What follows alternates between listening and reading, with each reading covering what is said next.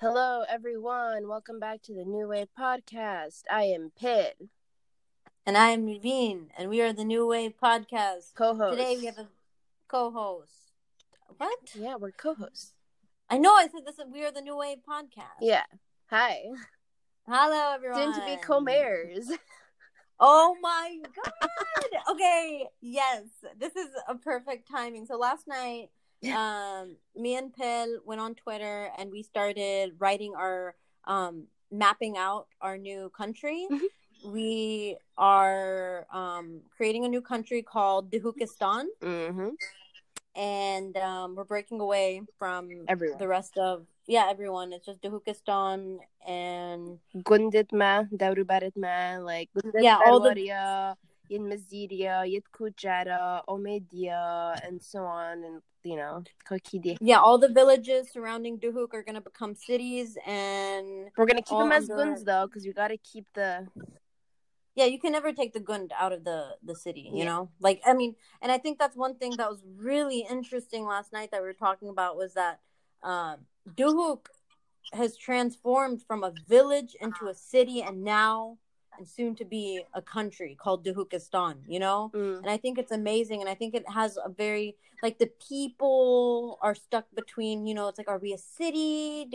Are we city people? Are we Gund? Are we village people? They just, they're stuck in the middle. And I think it's time for them to add one more, and I feel like also Duhok is it's not very recognized as, Kurdistan. Like, yeah, it's there, but it's like, and this is we're like the underdogs. Yeah, we are big underdogs. And I love supporting the underdogs. And I just think Wadini people in general are underdogs. Yeah, man. And so it's like, okay, how much naked I'm the Bukhukin. And then our arms we are open. We are open. Our borders are open for everybody. We're very, we're gonna be a very chill country. We're gonna be the new Switzerland. We're gonna be neutral to everyone and hama. Yeah. No, our country is gonna be for our people. Yes, for the people. Oh, the economy is gonna be booming. We're gonna have football tournaments that brings in a bunch of tourists from all over the world. We're gonna have Shekhani dance-offs between the different types of Gunds and their different versions of Shekhani and competition. And we have our culture. We have the Duhok Dam. We have our mountains. Yes. Well, who wouldn't want to live in Dahukistan? You're surrounded by two mountains. It sometimes feels very claustrophobic and like the mountains are closing in on the city, but it's okay. Yeah. It's our protectors. We don't even need a military force. The mountains are protecting us. No government. No, me and Nuveen will be co-mayors. Probably anyone else who wants to be can also be co-mayors. Yeah, whoever wants to be a mayor, they can be a mayor in Dahukistan. Yeah. For everybody. It's for everybody. And everyone is important. Yeah, and then it's like, it's fine. You guys have Kirkuk, we have Baruch. No problem. Well, you have an Acre, we can ask the people of Acre. If they want to join Dahukistan, they can. If not, that's fine. We have Giremont. We can start, Dahuk is going to be, we have everything we need, agriculture set, Sharia. Yeah, we have our different culture, different types of people.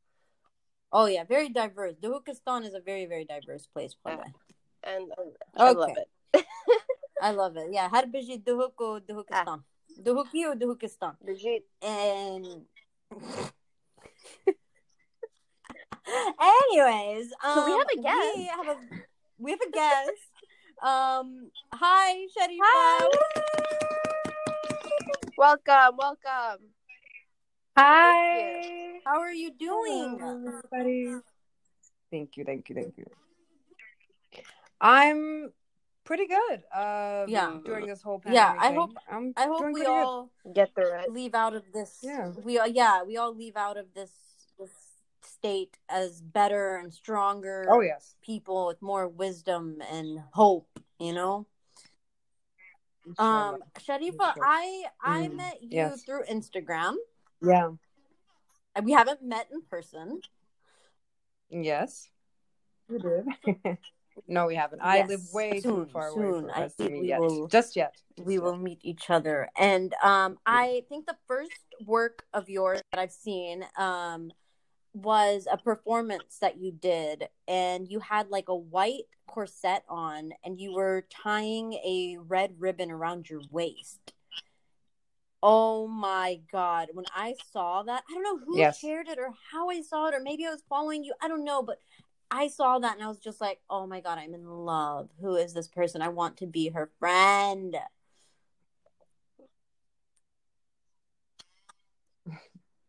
Yeah, that was actually as you know, we both go to Art Academy, and I go to Art Academy here in Denmark, in the second largest city here in Denmark. It's called Aarhus.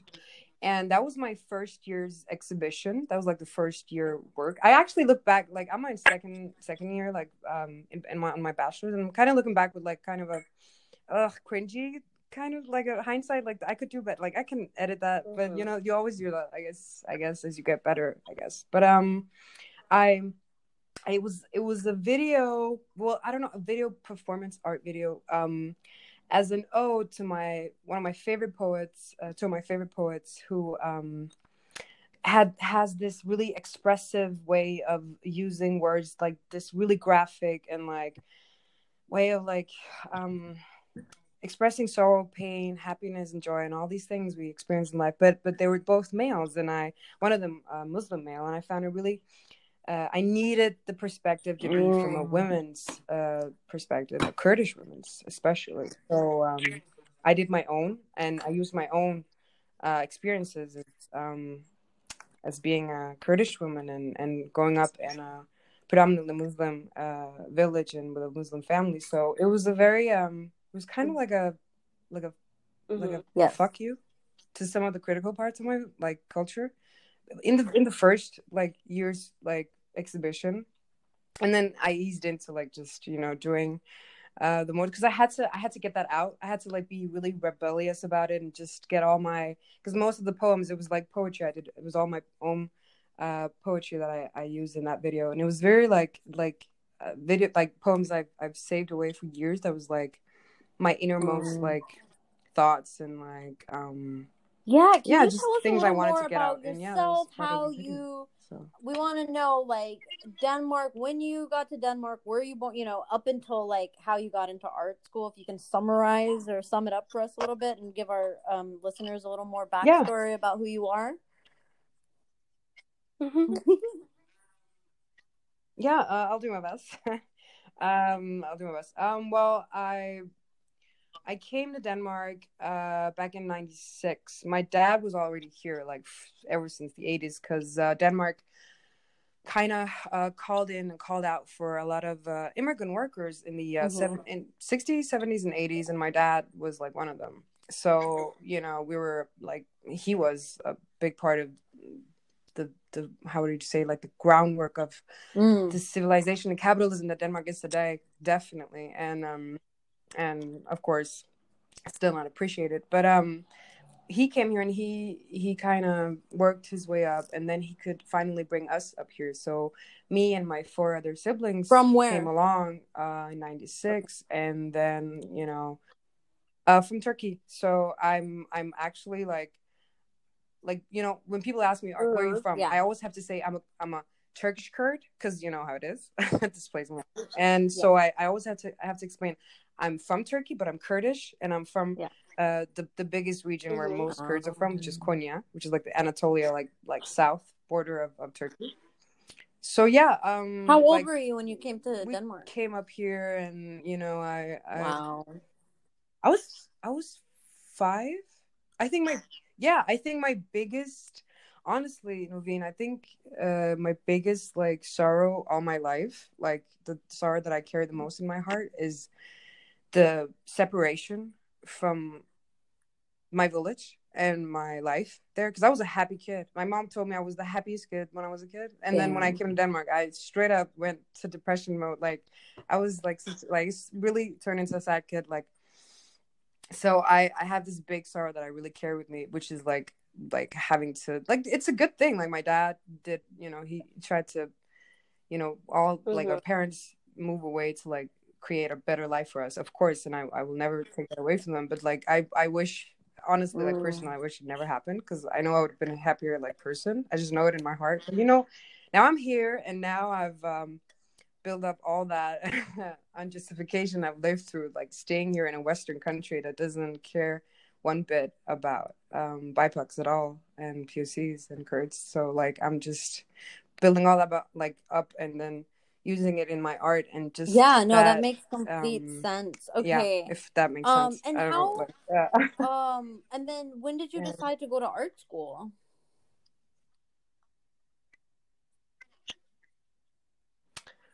Yeah, that happened later in life. I didn't get to say that, I guess. I would, like everyone says, I've always been creative. Yeah, like I've always been creative, whatever. And that kind of, that hobbyist thing kind of became a big time thing, because then I started doing graffiti a lot, and I started painting a lot, and I was a part of this studio space in my older city, the city that I lived in before. And I gave Yeah. my art a big, like, I just started doing more art. And then I was like, you know what? Let me try the what is it, art academy thing. This thing everybody's talking about. Maybe I'll get in, maybe I won't get in, because usually people just, it's really hard to get in here in Denmark. A lot of people don't get in. And I applied, and out of 200 people, 7 people got in, and I was one of them. And I was taken aback. I was really Wow. surprised, because I only applied to one academy, because usually you apply to a couple of them, and I only applied to this one, and I just straight got in. I was just so surprised. I did not like see that coming at all. And then I was like, oh, okay, no, I that's got to be a sign. I got to take this art thing way more seriously now. And I always used to do poetry, and I always used to do graffiti and painting, but then I just started diving more into my poetry and my painting and my video Wow. art. And Yeah. yeah, And how is the art so academy like? that's Is what I'm it doing a now. Yeah. 4-year bachelor's degree in art? How does that work in Denmark?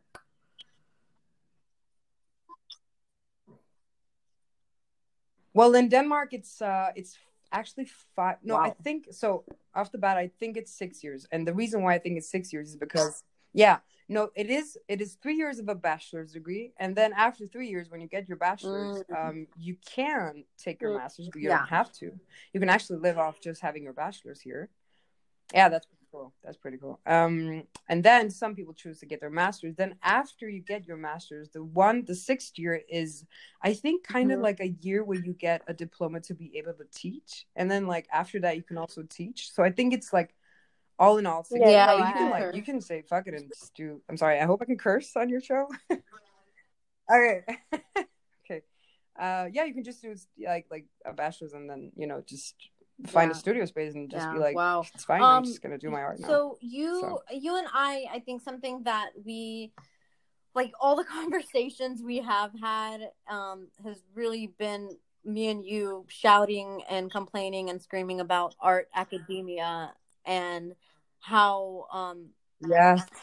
how would you put it? What Mm. is it? Like what are we shouting about? Just the feel. I mean, I'm gonna use the word that you use a lot, which I love that. It's like Mm. the word like displacement, the feelings of displacement, but also, yeah. So like that word, I really like when you use that word. Mm. I would use that, and then maybe I'll say Yeah, like feeling injustice. I don't displaced. know how And you it feel. was funny, you had sent me a meme or like a tweet or something that said you said academia is not of course academia is not a cult. In a cult you have a sense of belonging. And I was like, holy crap, that is so true. That is so true. And I wonder, um, oh my God. Where was I gonna go with this? Yeah, how do you think after like okay, I think we're all like I think my how has your work changed after going into this into these like white cube academic spaces? How have you changed? How has it like has it changed much? Or are you battling? Are you like trying to resist this change? Um yeah, I don't know.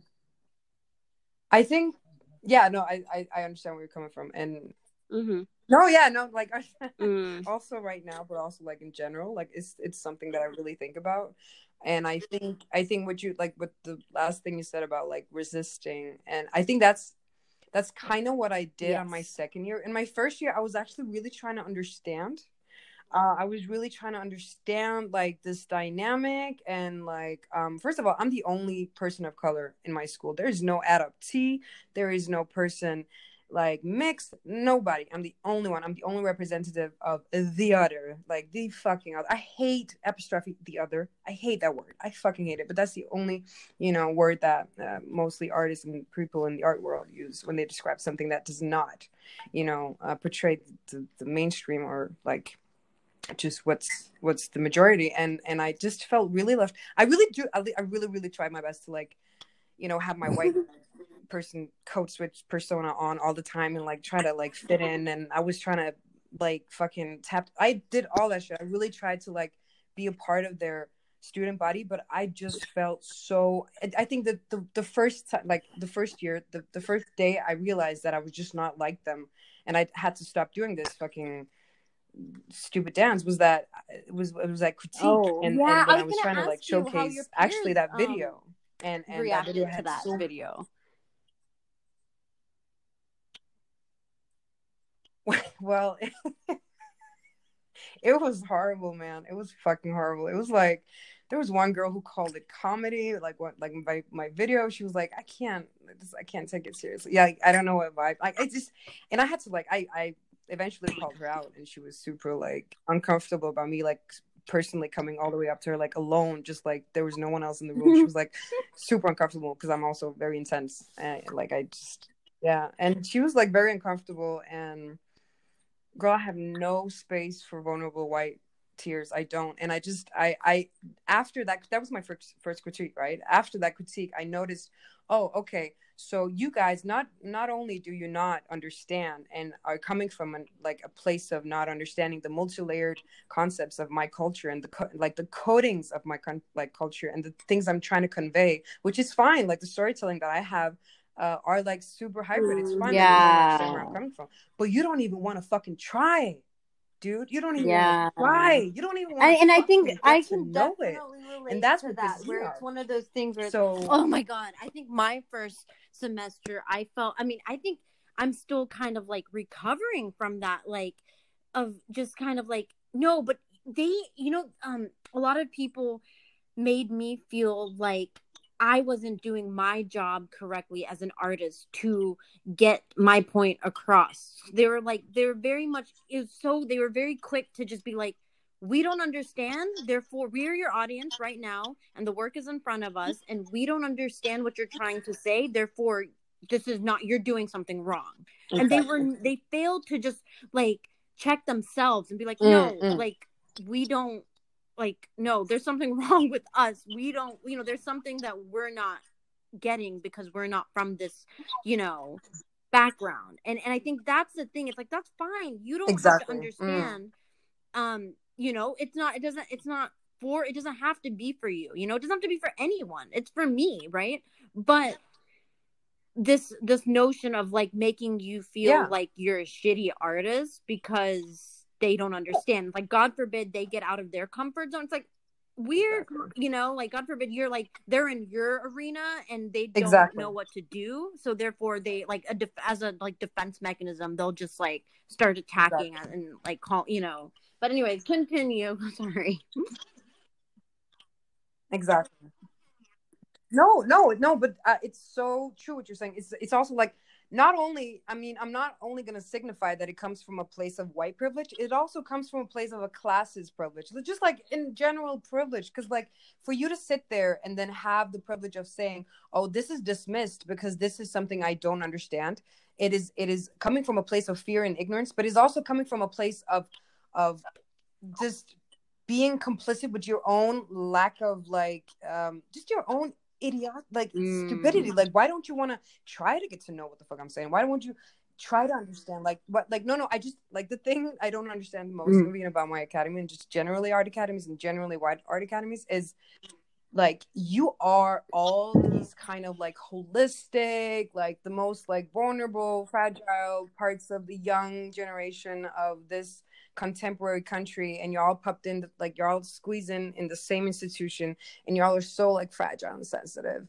and you're all trying to be like all lives matter. You really want to like show this kind of persona, but you don't even do it to the person sitting right next to you. And then I think that was one of my like my mentor from undergrad before I went to grad school had told me and I had messaged him like after my first critique, and I was just like, what the heck? And he was like, Nuveen, he's like, let me tell you something. A lot of the people you're going to be dealing with think that they are these really open-minded, progressive liberals or whatever, but you are in that space and you are challenging them. You're literally, they're freaking out because they thought they were this way, but then when they're really faced with people like you and conversations that you're trying to have with your art, they're scared. They're like we're making them question their whole like ideologies and existence or ideas, right? So exactly. Yeah. Exactly. Yeah. It's, I mean, I on my second year I really talk about like resisting it, as you asked earlier, like and just, you know, trying to push back. In my second year exhibition, I kind of hit a point where I had enough, and I had a like internal kind of a fuzz and fight with some of the people. Not a fight, but just a little incident that made me just I was just like, you know, I'm gonna make an exhibition about this. So I made like some how do I explain which materials? But I sued No, you're fine. So is mine. My English is really bad, by the way, you guys. I'm trying. No, but I embroidered or whatever. Yeah. Embroidered. Yeah. On a big piece of fabric, the words I have I have privilege. Just the words I have privilege. But they were placed in a way, it was on the fabric and it was in Times New Roman. So it was like I have, and then on the next side it was like empty, and then in the bottom it says privilege. And then I hung the fabric on a wall, and on the wall I had done graffiti that said non-white. So when I put the fabric on, it said I have non-white privilege. And yeah, and you guys know that the first experience POCs have with like systematic institutional racism is like Microsoft Word. So I put my poems on like Microsoft, and then I put my name underneath my poem, and then, you know, Microsoft does that, you know, weird red lining underneath. Yeah, just like because it doesn't know what the fuck like my name means, because it can't like yeah. So I put that on the walls next to the embroidery, and then that was my exhibition. And then, you know, people, the thing I wanted, the concept was that people, well, mostly people from my school, but also mostly white people, I wanted them to stand in front of that embroidery and then try to understand, you know, how the white fabric and the white wall was like two different type of like worlds colliding. Because on the wall there's me, who's non-white, and I'm the person who's standing in front and looking at it saying I have non-white privilege. Because of course, I mean, I also have a privilege. I got into an art academy, as few POCs do here in Denmark and in Scandinavia, and that's my privilege. But then again, you guys have the upper privilege because it says I have privilege, you know, white privilege. And when I tell you, dude, when I had my critique, like I had my like third nervous breakdown. Yeah, that critique was horrible. My teacher was like, so you know that, you know, she literally just was really condescending. She was like, you know that you typed it wrong. It doesn't say it should say something about white. She just like was trying to edit white and say that it was supposed to be written differently. And in Danish, it is like you can like edit it like saying hvidt instead of hvid. So it's like, instead of being white, it's like whitest. And I was like, actually you're wrong. And I want, like, it was so weird for her to, like, none of the people, and like even my teacher didn't have anything to say about the piece. And the only thing she was able to say is how I like misspelled something, which I didn't. So it was so weird to sit there and critique and then just listen to them again, complicitly in silence, deny the reality of the work and the reality of the concept and the context of the work, which is directed at them and not me. And then me having to sit there and look at them and literally look my peers in the eyes. And then they're telling me, oh, you could have hung it differently. You could hung it this way instead of this. Like, it's just like, dude, that's not the problem. I'm trying to talk to you. I'm trying to tell you guys, you have a privilege, and you're using it again against me. Like, fuck. It was just hard. Yeah. Yeah. But then again, and then it's like times like this where there's like times like that where it makes me even more, I'm reassured that I'm in the right place, because I'm like, you know what, there needs to be more people like me who look like me, who come from the same place like me in spaces like this, you know, like the program that I'm in, we have like a teaching, like we also like teach and TA and stuff. In my first semester, we were like making mock lessons and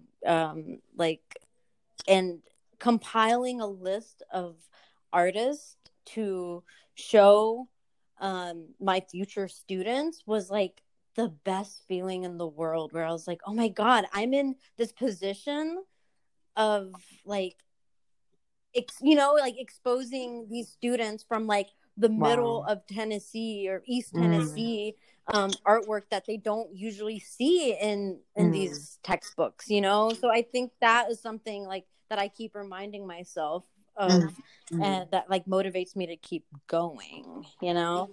Representation. We need representation.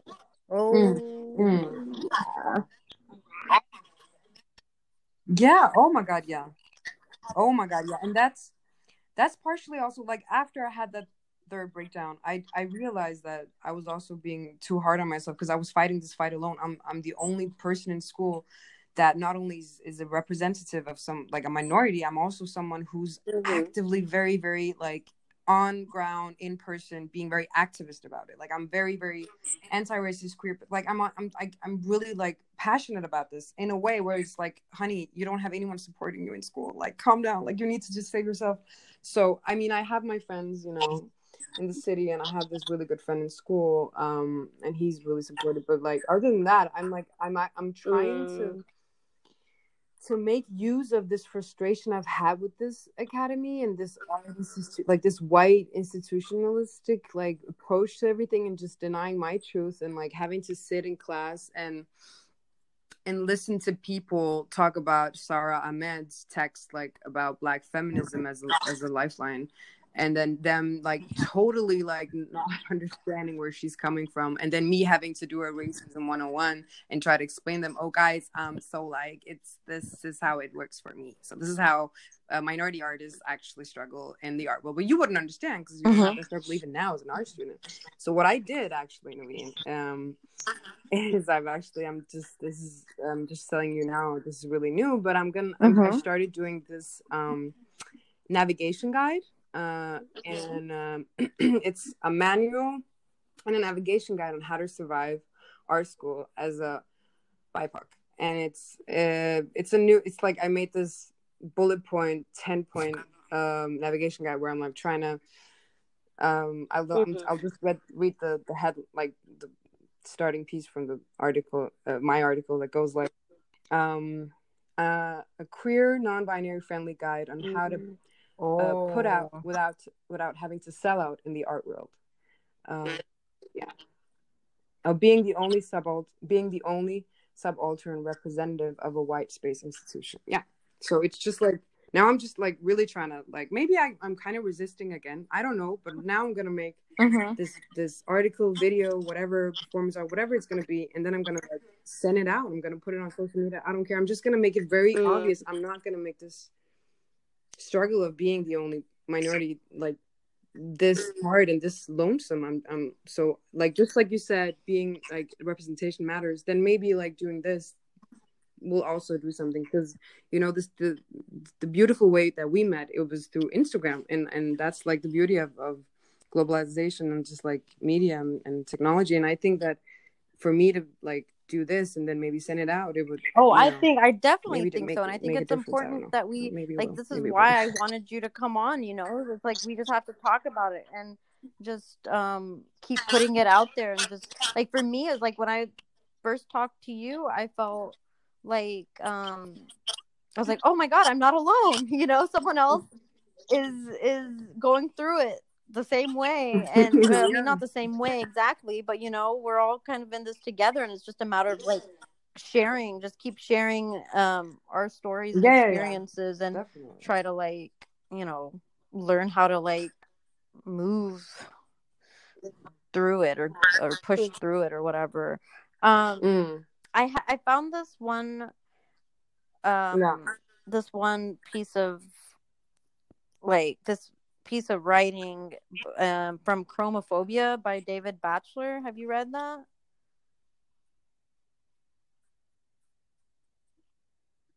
The one about how No, it's a okay. So master's degree so this in is art from the so it says, I'm gonna read it. It says, this great white interior was empty even when it was full, because most of what was in it didn't belong in it and would soon be purged from it. This was people mainly, and what they brought with them. Inside this great white interior, few things looked settled, and even fewer looked at home. And those that did look settled also looked like they had been prepared, approved, trained, disciplined, marshaled. Those things that looked at home looked like they had already been purged from within. In a nutshell, those things that stayed had themselves been made either quite white, quite black, or quite gray. This world was entirely purged of color. All the walls, ceilings, floors, and fittings were white. All the furniture was black, and all the works of art were gray. Yeah. And that piece is like, oh my God, it's like I've been reading that over and over again, and it's been making me feel like, okay, like looking at the way I install my art on white walls, kind of like, oh my God, I don't think I want to ever show my work on a white wall again. You know, if I have a show, I'm gonna like request to, like, hey, can I paint the wall blue? Can I paint it? Can I put a rug up instead? And then not only that, like, you know, I mean, I feel like we can interpret this in so many different ways. Oh yeah. Wow, that's really, yeah, I think it really encapsulates a lot of the feeling of like being a part of this, not just the art world as a minority, but also like, or it's kind of like one of those things where it's like, like, what does art school, what does a degree in art really do? What does it really offer other than, you know, something like a piece of paper? It's like, you know, you get to a certain status and your work is being shown, then it's like you're getting, like, your work is getting accepted. Like, okay, who authorizes whether, or who decides what gets into what show, who decides what work is going to go into this museum? Mainly white people, right? So this work of art has been approved, it's been trained, it's been disciplined, it's been marshaled, and, you know, so it's such a effed up system, man. Yeah.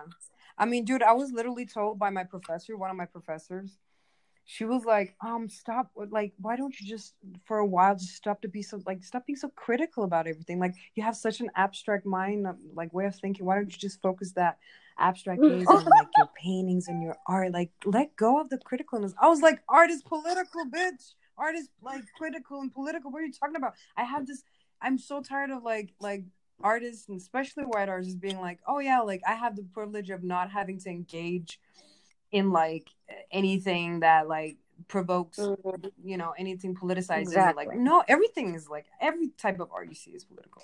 Or like when some artists will feel like they will kind of feel weird about the kind of work they're making after you tell them about the kind of work you're making, and they'll just be like, well, you know, I'm just making not important paintings about flowers. And it's like, okay, like, you own that. Like, you need to freaking step up and own that, dude. Like, that's great. Yeah, exactly. Like, but don't feel insecure or weak when you're confronted with other with artwork that isn't about that. If that makes any sense.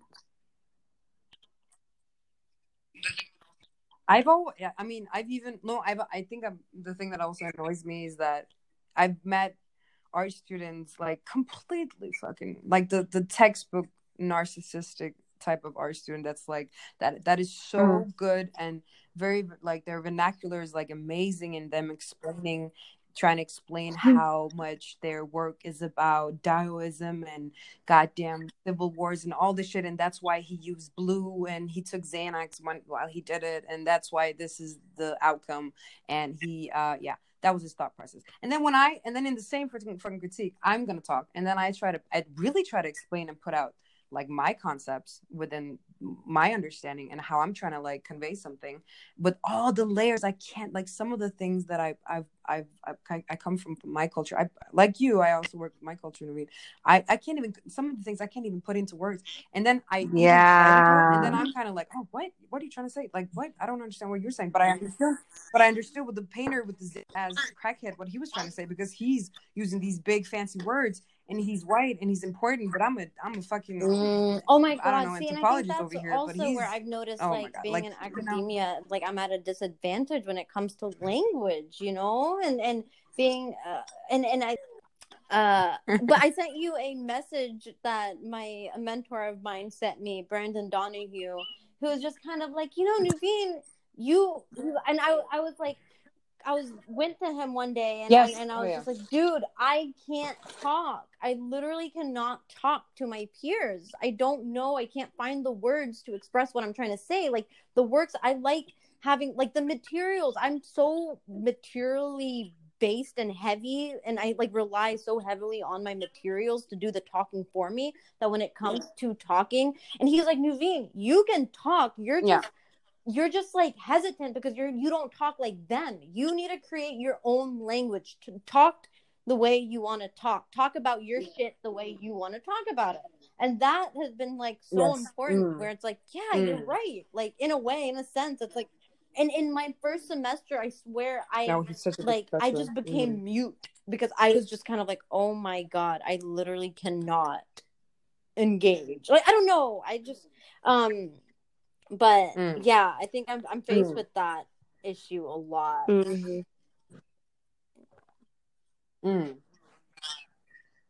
That I mean, I can't say the same for myself because one thing that people know about me is that I'm such a fucking blabberhead. I talk so much. I will talk forever and ever, and I will always talk. And the thing, but that kind of also like was pain in my ass in the end because literally when I started first year and second like. My first year, I like people would always be so surprised when I was doing critique because I was really good at it, and I would critique people in a way where they were like, "Wow, that was really constructive. Thank you, Sharifa." I would talk at anyone's. I would never shut up. I would talk at anybody's critique. But the more I gave, the less I got back, right? So I was like, wait, I'm putting so much out. I'm trying to be up in here and trying to give all you so much advice and really constructive like references and like I'm really like abstract and all these associations I'm giving you guys. And then when it's me, it's just like, oh, what does the blood mean? What does the red ribbon mean, Sharif? What was you thinking about? Like, dude, I'm literally inspired by the very culture you guys come from because I'm brought up here. I'm an immigrant kid, so I don't understand how like, and that's the scary part is that I had to learn through going to art academy what boundaries were and how to say no and how to like save my breath because I noticed, oh my God, Sharifa, you're putting so much out and you're really really exerting so much of your energy, like even socially. Like I partied a lot in the first year, but then I was like, you know what, I'm better than this. I'm better than you guys.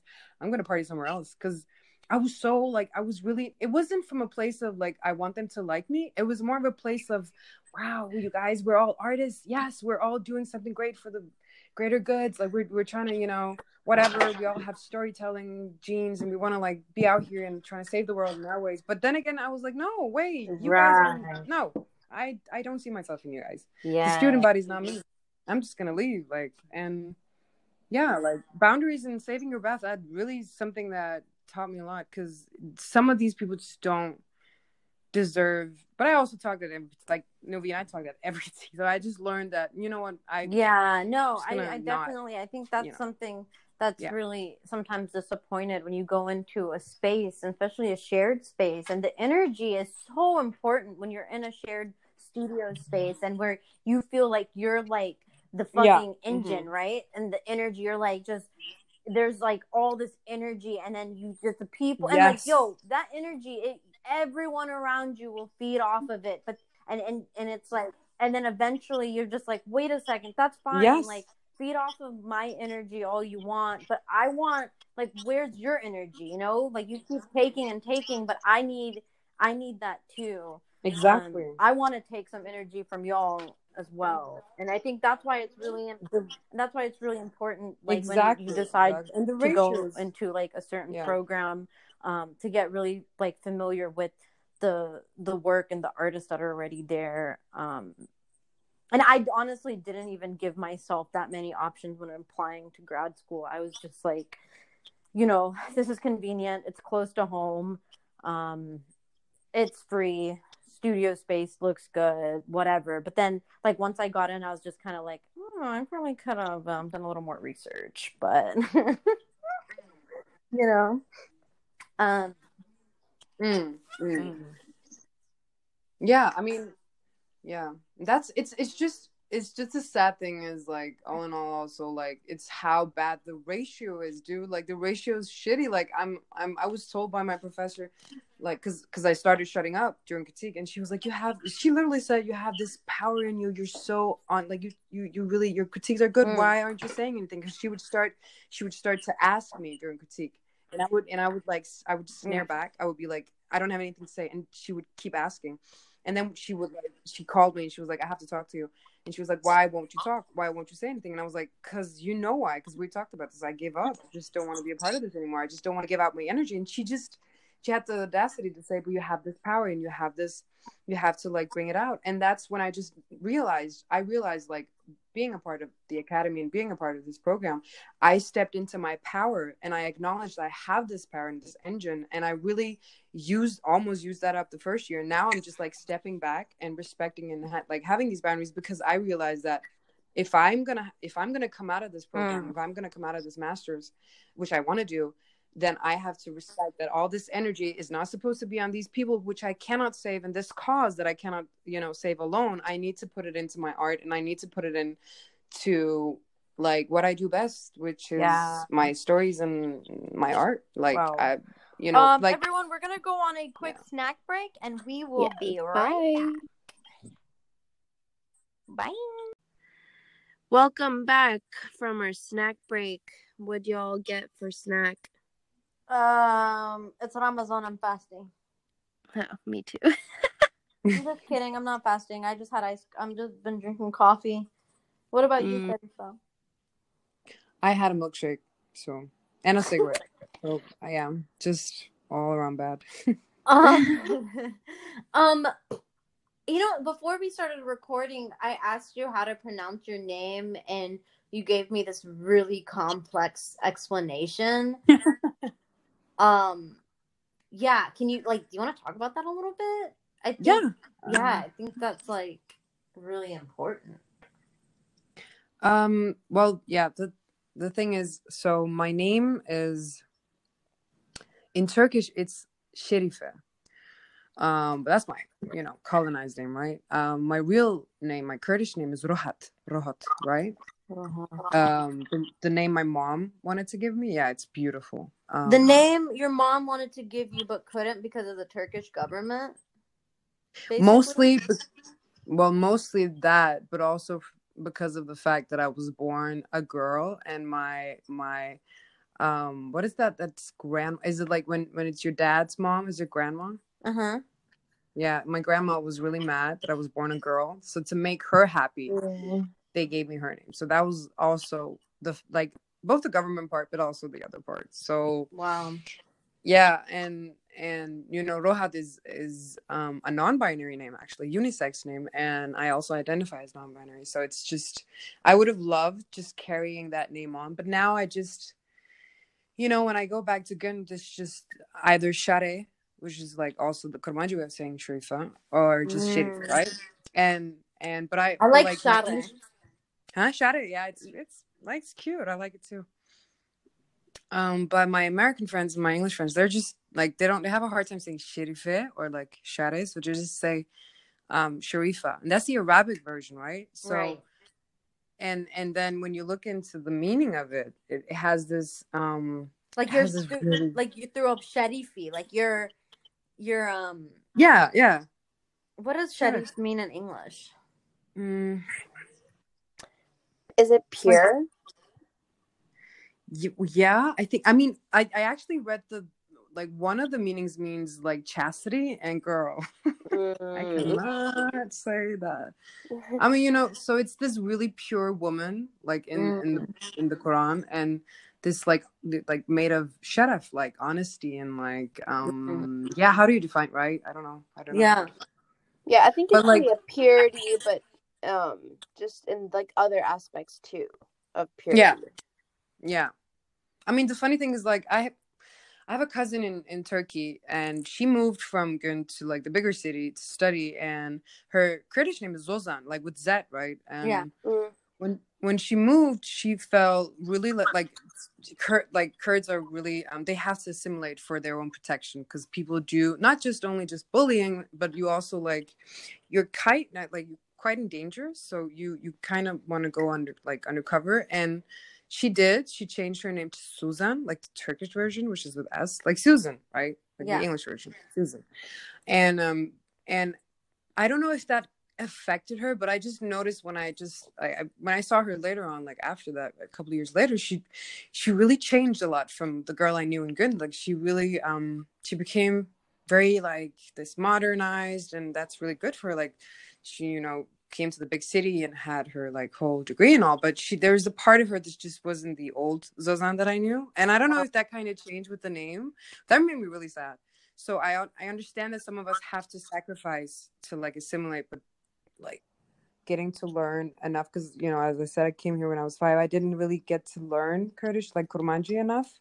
So I actually grew up on Turkish, and it makes me so sad. A good Kurdish like friend of mine, she sent me like 3 emails, but like that like has like files of like PDFs of like how to learn Sorani, and I still haven't gotten into it, but I'm gonna get into it one day. But it's just like I feel cheated out of my real self, because that is my like Kurdish self. And it's also hard seeing like, because many Kurdish people here in the West and in Scandinavia and in Germany, many of them actually support Erdogan while simultaneously being in a country that also gives them a disadvantage. And it's just such a like, just like you said, a mind bug. Just like, dude, like you're such a like ironic, like the irony of it all. Like how are you supporting something that you can't go back and support that, because they don't want you coming back, but they also don't want you here. Like what are you thinking? Why are you supporting him? Like literally sending their votes to Erdogan from Germany or Denmark. And I'm just like, God. Yeah, and it's sad, right? Like whereas I don't know, it's definitely. And I think moments like, oh my God, I feel like I've told someone where like after I got off the phone with you, I had told like a friend of mine, like it's so sad that I can't communicate with my fellow Kurd in Kurdish. Like we have to use English. Yeah. And I think I was the friend. just I was the friend. You told me that. You were the friend. Like it sucks, like we're so. But I noticed you and Pale actually, you guys do speak a lot of like is this Sorani you guys?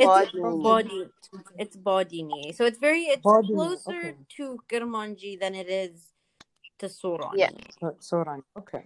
Yeah, we even like when we talk separately, like on the phone and stuff, it's very mixed. Like we'll throw in like Kurdish words, we'll throw in English words. He had a good term for that. What was it? Oh, wait, Kurdlish? Yeah. No, Kurd. Yeah. Kurdlish.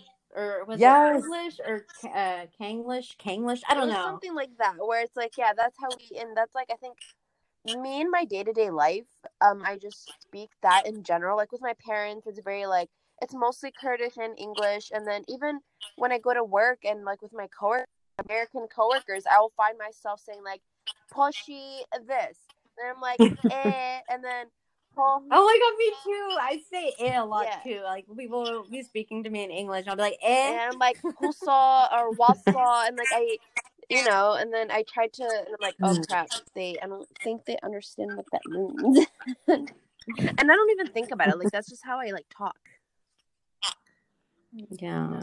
That's so funny. I mean, I don't have that many like Kurdish friends here, so I can't relate on that way. I think that the weird thing that I do is sometimes I'd have to explain my friends when I express my love, I will sometimes fight them Yeah. or like aggressively just like tackle them or just like be super like just have this super cute aggression in my face, and they're like, what is wrong with you? And I'm like, you have to understand, I grew up with this like Kurdish love, my Kurdish moms and grandma and all that, they have this aggressive way of loving, like they were so like their love is so like, you know, just out here, and they like I had to convey that. So like I've had experience of like doing something like bodily, like physically being like very like Kurdish in my body, a Kurdish woman, and then people are like, wait, why are you doing that? Why are you your face like that or something? And I'm doing like, oh, I just grew up like my mom does this, like my sisters, and this is just how, you know, I was raised, like this very animated and expressive, like yeah. Yeah. It's like Yeah. yeah. Whew. Wow. So what are you currently, is there anything that you're currently working on that you're excited about? Any projects that you're a part of? Well, I mean, I'm doing the whole, you know, Zoom online education thing. Like, my school is doing what it can, I guess, to kind of teach our guys, the students online. But like, besides being a part of the online education, I kind of got stuck for a while, like Yeah. not doing anything. And God, I miss painting, but you know, studio's closed. But I did like I have some projects where I want to do a video piece where I'm talking about as I said earlier, this experience of like being a minority in a white academy, and I'm actually gonna, you know, take that article and that navigation guide and make it into like this kind of video, like I don't know how to explain, but just like a survival of the fittest, like you guys, like I don't know, like a comedy sketch, maybe Yeah. not that much comedy into it, but just kind of like make it digestible for people to see it, but then have that serious note of, no, this is actually pretty, like I don't know, like at one point I probably had it in critique, because the question is, would I be able to exhibit it or not? I probably would, because I'm the type that likes to provoke, so I would be able to provoke again with this video.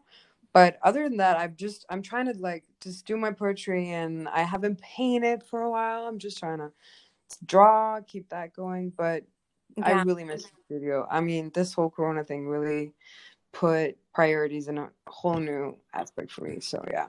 Okay. Just Yeah, and I'm really excited about that new project. And like, you know, it's one of those things, it's like, you know, we're in art school and we're studying, like we're reading like Sara Ahmed's, you know, um pieces and works like that. And like, you know, in the future it's like I would love to be able to show my students that, you know, just to get a better understanding of like, or even this episode, you know, it's like yes. we have to do our part somehow. And I think like I'm really excited, and that's something that's like very much needed. Yes. Mm-hmm. This is no, trust me. This, like, I know for a fact that younger me uh is looking up to me right now and saying, oh my God, are you literally sitting here doing this right now? I love you. Like, I wish, you know, I had this when I was younger. You know what I'm saying? Like, this is Yes. something that I know future generations, they would be so happy to stumble up on this podcast. They'd be like, yes, Kurdish women talking about art, talking about like how hard it is out here. Just, I don't know, it's just beautiful. I think it's amazing. I I'm think so glad to be a part of too. it. And the episode that we just published yesterday was with Beri Shalmashi, and she is like a phenomenal Kurdish filmmaker from Rojhelat. And like, oh my god, she's like she was literally talking to us like her little sisters, and she was like, oh my god, all of these, like we were just like, we don't know what to do, this, and she was like, I had all these questions when I was your age, and I'm so glad that like we're having this conversation. And it's just like, it's just this, it's the tree that keeps giving, and we're just, hopefully it's just for generations and generations to come to just be able to benefit and Most definitely. take something away from it, you know. I mean, Yeah. there was this really good tweet that was like your ancestors want more for you than a mere master's degree. So like, you know, I don't see my education as the epitome of me. I see that what I'm going to do, the work that I have to do, not only an aspect of who I am as a woman, as a non-binary person. I still have like grappling with that, because, you know, sometimes when I just talked with my mom, so of course when I talk with my mom on the phone with my mom, I can't really disclose that I like my gender and expression, but, you know, I see myself as a non-binary person. But as a Kurdish woman and a non-binary person, and all these aspects of me, I see myself doing much more work for the future generations with, you know, the gifts that I've been given. And that's the beauty of it, to be able to leave, I don't like the word legacy, but to be able to leave a building that's not, you know, finalized, but the future are able to keep building on it. Just keep building. Yes, exactly. And it's one of those things where, like, when I find an artist who is coming out of the same region or battling with the same things that I'm battling with, I feel like I get this sense of like peace and hope, and I'm like, oh my gosh, like, yes, you know. And it's and I remember one of my professors, he's amazing, at UT. His name is Rubens Ganos, and he would like, he's been so good at just like giving me like so many like artists, like relevant artists to look at. And one day I asked him, I said, Rubens, like, these artists that you give me they're so good, and it makes me feel so like, I don't know. It's like, I don't know what to do. I'm like consuming all this powerful work from these like powerful artists of color. And I'm like, what do I do now? And he's like, Nuveen, it's not about like, he's like, you just have, like, they are building blocks. You just gotta like not step on them, but kind of just they're just use them to lift yourself up to go to the next place. You know what I mean? They're paving the way for you to take it to the next level. And I think like that's like so important for all of us to just keep doing, right? And then simultaneously just having this network, this connection. Like, I feel so like you guys are so far away, but I feel less alone, and I feel less like, I don't know, I think alone. That's the thing. Like, it's also like remembering that this is a feeling that I used to have, and now I want to tell the future generation that you're like, I was there myself, and, you know, you just have to, you know, ask and you shall receive. Isn't that what they say? Like, just and you'll find out that there are people just like you. And it's just and I think this pandemic has definitely like kind of like showed the art world that like it really does not matter where you are in the world. I think we all have like an idea of like, we got to live in this big city with the like wild art scene and this and that, and if we're not, we're like just shouting and nobody's hearing us. But it's so not true. Like, I've been seeing like artists connecting, and it's like, you know, doing these like studio visits through Zoom or on Instagram Live and this and that. And it's kind of like, it's sad that it had to take a pandemic to start doing this things like this, but like, hey, you know, here we are.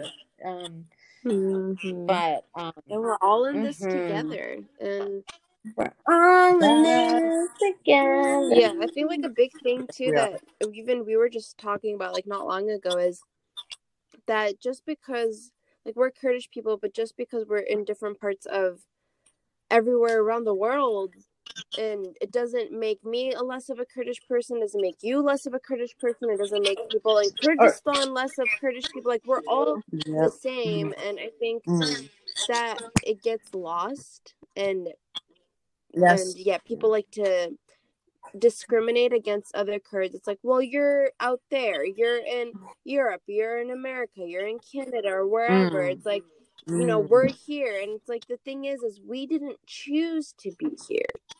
I wasn't I didn't choose to be born in America. My parents didn't have a choice to immigrate to America, and it's just, and I think a lot of people forget that. And it's like, yeah, obviously I recognize my privilege and I understand the privilege that I have, but it's, you know, we need to just not come for each other and say, well, I'm more Kurdish than you, or you're not Kurdish enough. And it's, or like, it's kind of like the press Olympics too, and I see that.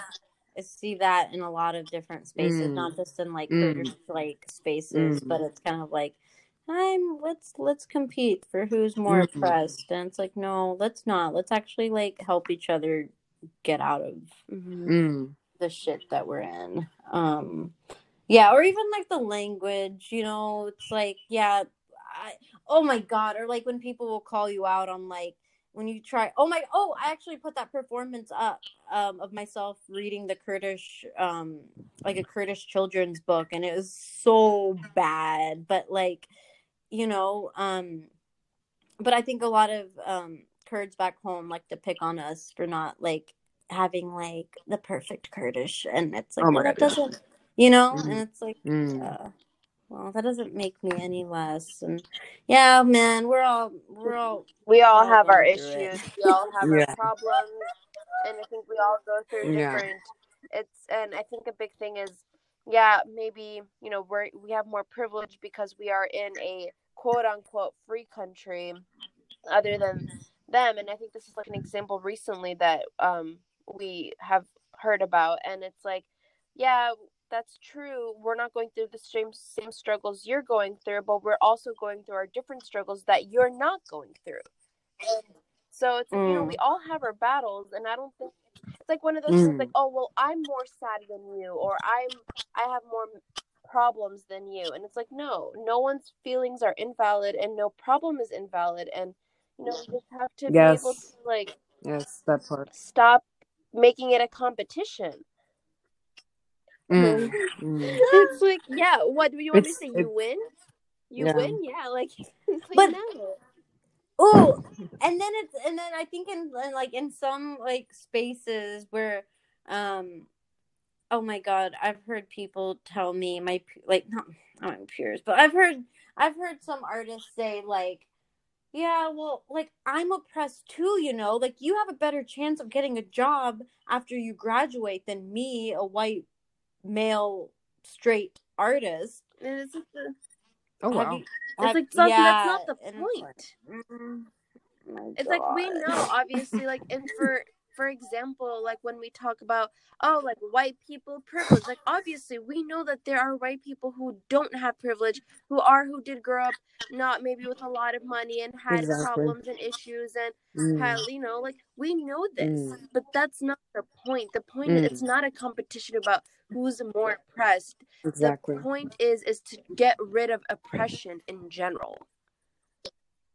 And we can only do that by not discriminating. And when you start doing that, it's like, okay, well, if I compare myself to another minority and I say, well, look, I'm more impressed in that minority group. And it's like, no, all minorities have to stand together. And even people with privilege have to stand with the people who are oppressed, and vice versa. And it's just, we need to try to be equal and see other people as our equals, whether they're more oppressed or not. I don't know if that's easier said than done, because we have to, like, the reality is that not all people are equal. You know what I mean? Like, we can't deny the fact that institutional racism exists, and that, I know, like, but see, that's also a thing saying, well, we're not equal to them. It's like, no, as people, as individuals, we are equal, because there's no human that's better than the other. But then we have things that's where oppression comes in, that's where racism comes in. It's like the institutions and government that do that, and like, that's our fight. The fight is that.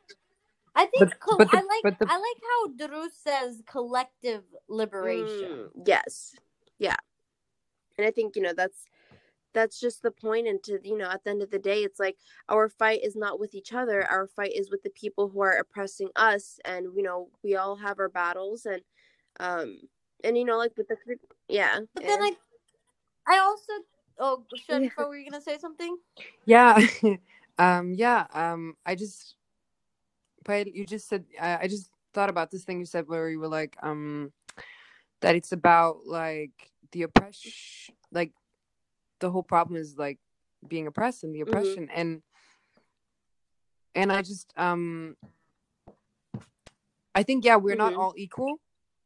And I think the reason why we can't see each other as equal is because, I mean, I'm a firm believer that your character is not defined by your race at all. That's not the case. And that's why people always bash me for being super separatist, or like, you know, the apostrophe reversed racist, which I'm not.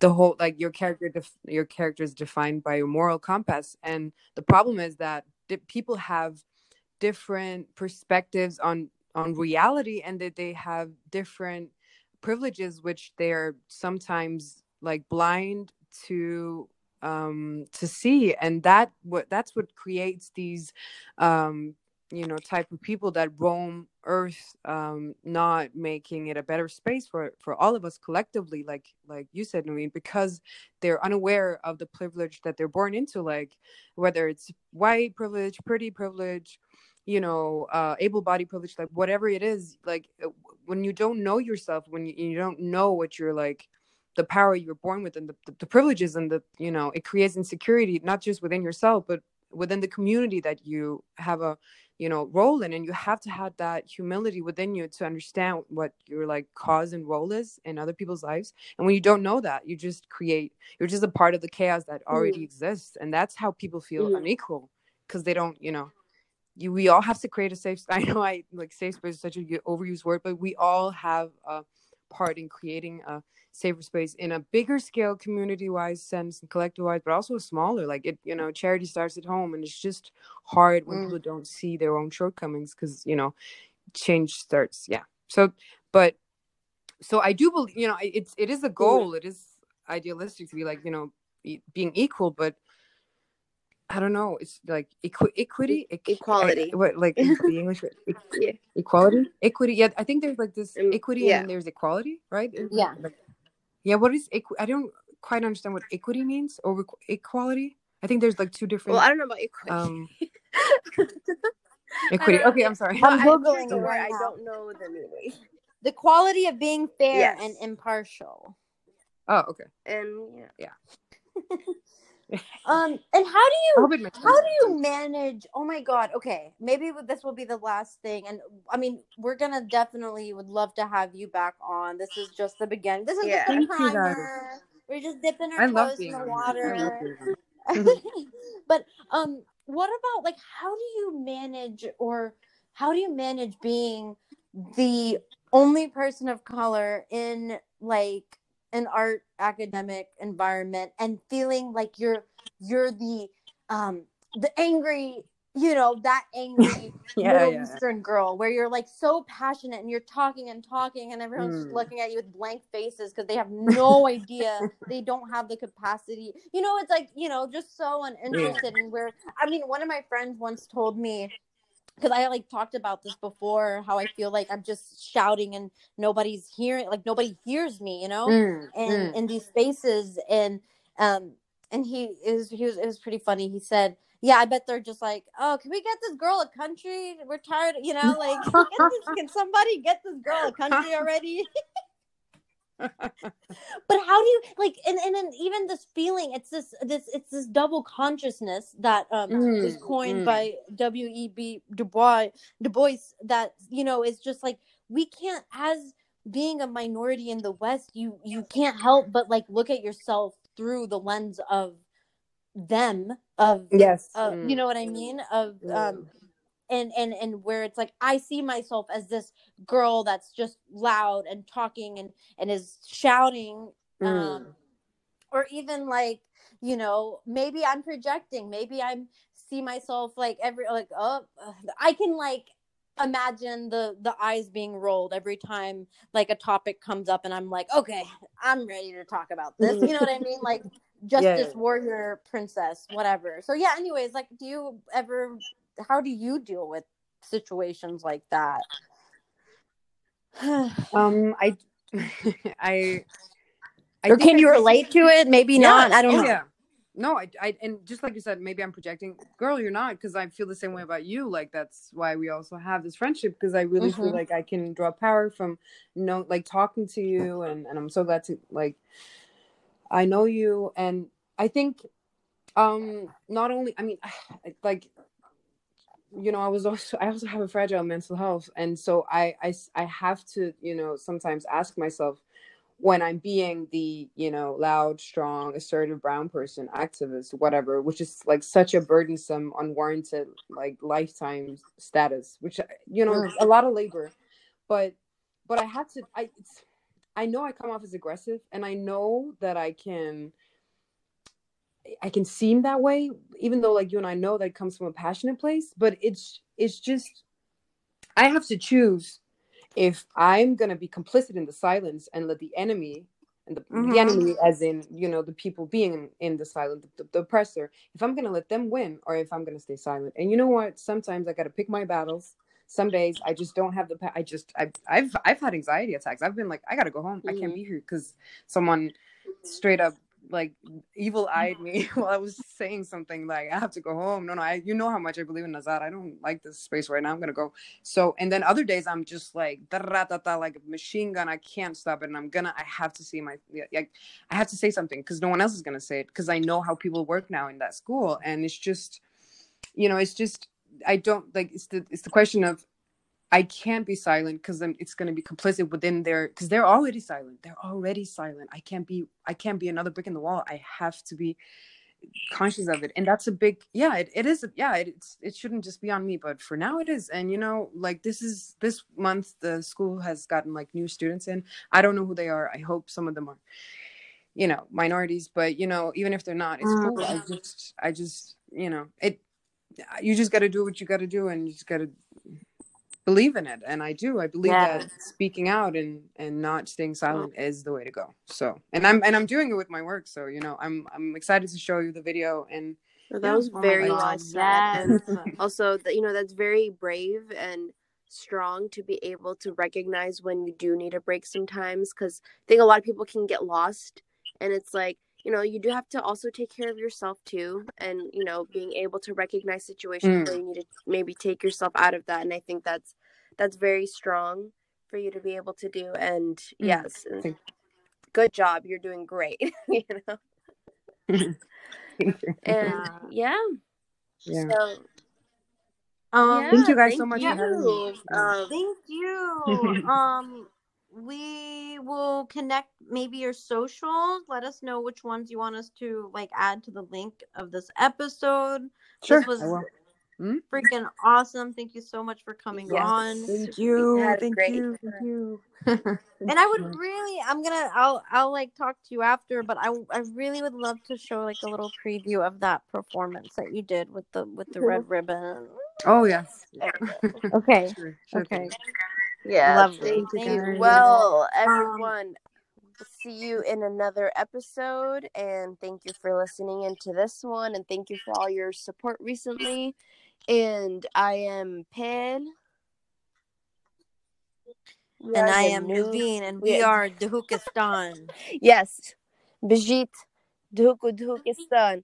Bijit New Wave Podcast. Bijit Duhukistan. And and protesters in Duhuk, please stay safe. Yeah, well, I think we should definitely have a podcast episode about that recently. And but see you all next time. Bye. We love you. Bye.